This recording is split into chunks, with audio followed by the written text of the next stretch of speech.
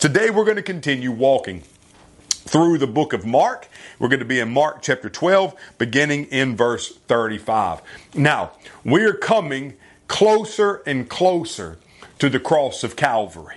Jesus has come into Jerusalem where they have celebrated him and in essence, symbolically chosen him as their Passover lamb. Jesus has come into the temple and they have pressured him. They have questioned him. They have debated with him. And as we find in verse number 34 of Mark 12, after what we learned yesterday, speaking of Jesus' conversation with the scribe, it says no one dared to question him any longer. They realized at that moment, there's no way that we can trip this man up. He is too wise, too intelligent, too smart. And there's no way that we could ever find a way through questioning him to find any guile or any deceit in him. They were amazed at Jesus' teaching. Well, now, today, we're going to come to this portion of the narrative that is very interesting. They've had the spotlight on Jesus. And it would be very easy at this moment for those Pharisees, those Sadducees, those members of the Sanhedrin, and those scribes to just exit the scene and walk away. It would be just as easy for Jesus to turn and walk away. But watch what Jesus is going to do here. Jesus is going to actually turn the spotlight and the focus onto them.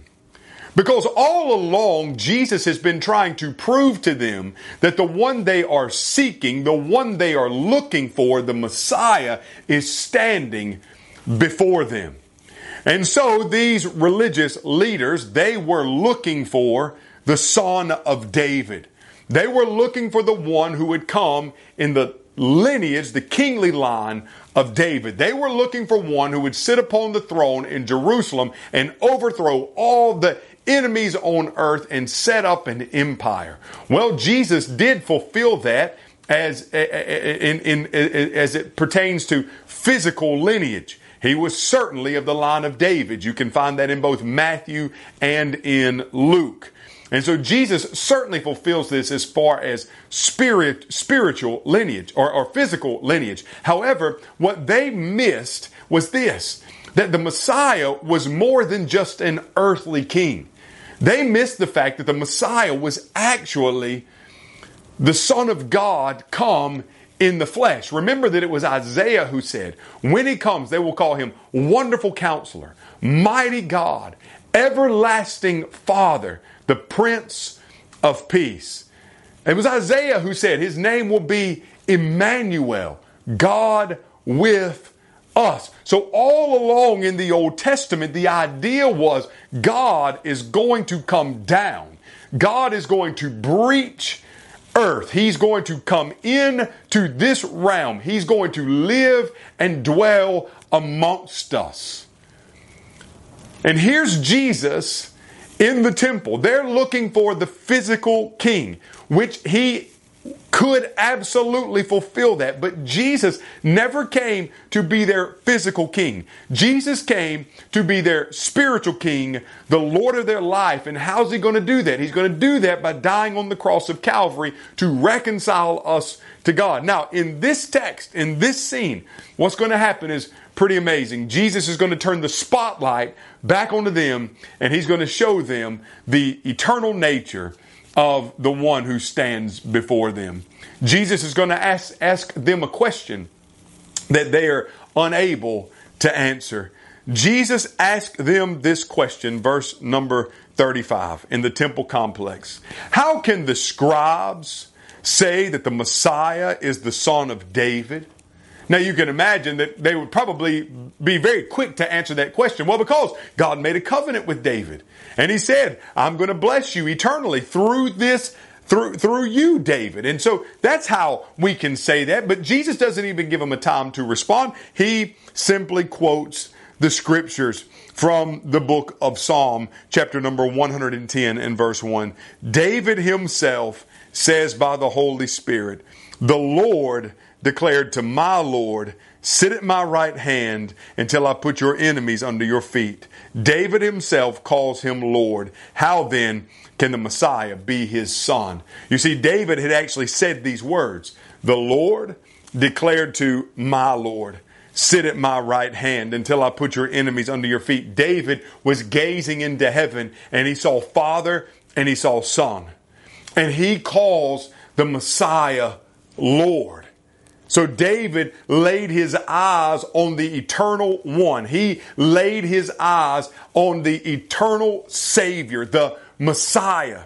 And David knew that, yes, there's going to be one that's going to come through my line. However, the one who's going to come through my line is the eternal one who sits enthroned in heaven. And so David called the Messiah Lord because David could see him prophetically. God had given him this. And now David speaks inspirationally this word. And now Jesus is going to use it. How can he say that he's his son if he called him Lord? To this, the scribes have no answer. How can they answer this question? They can't. They've been proven to be ignorant and foolish to the Word of God. But more than that, they've been proven ignorant and foolish to the one who's standing before them. The Word of God in the flesh. Jesus himself, the one who David called Lord, is now standing before them. And Jesus himself is eternal in nature. Remember what Jesus had said in a prior event in John 8. Before Abraham was, I am. Jesus was and is the eternal Son of God, the Alpha, the Omega, the beginning and the end. He is above all things, and in him and through him all things are created. Jesus is eternal, and he's standing before them as the rightful heir to the throne.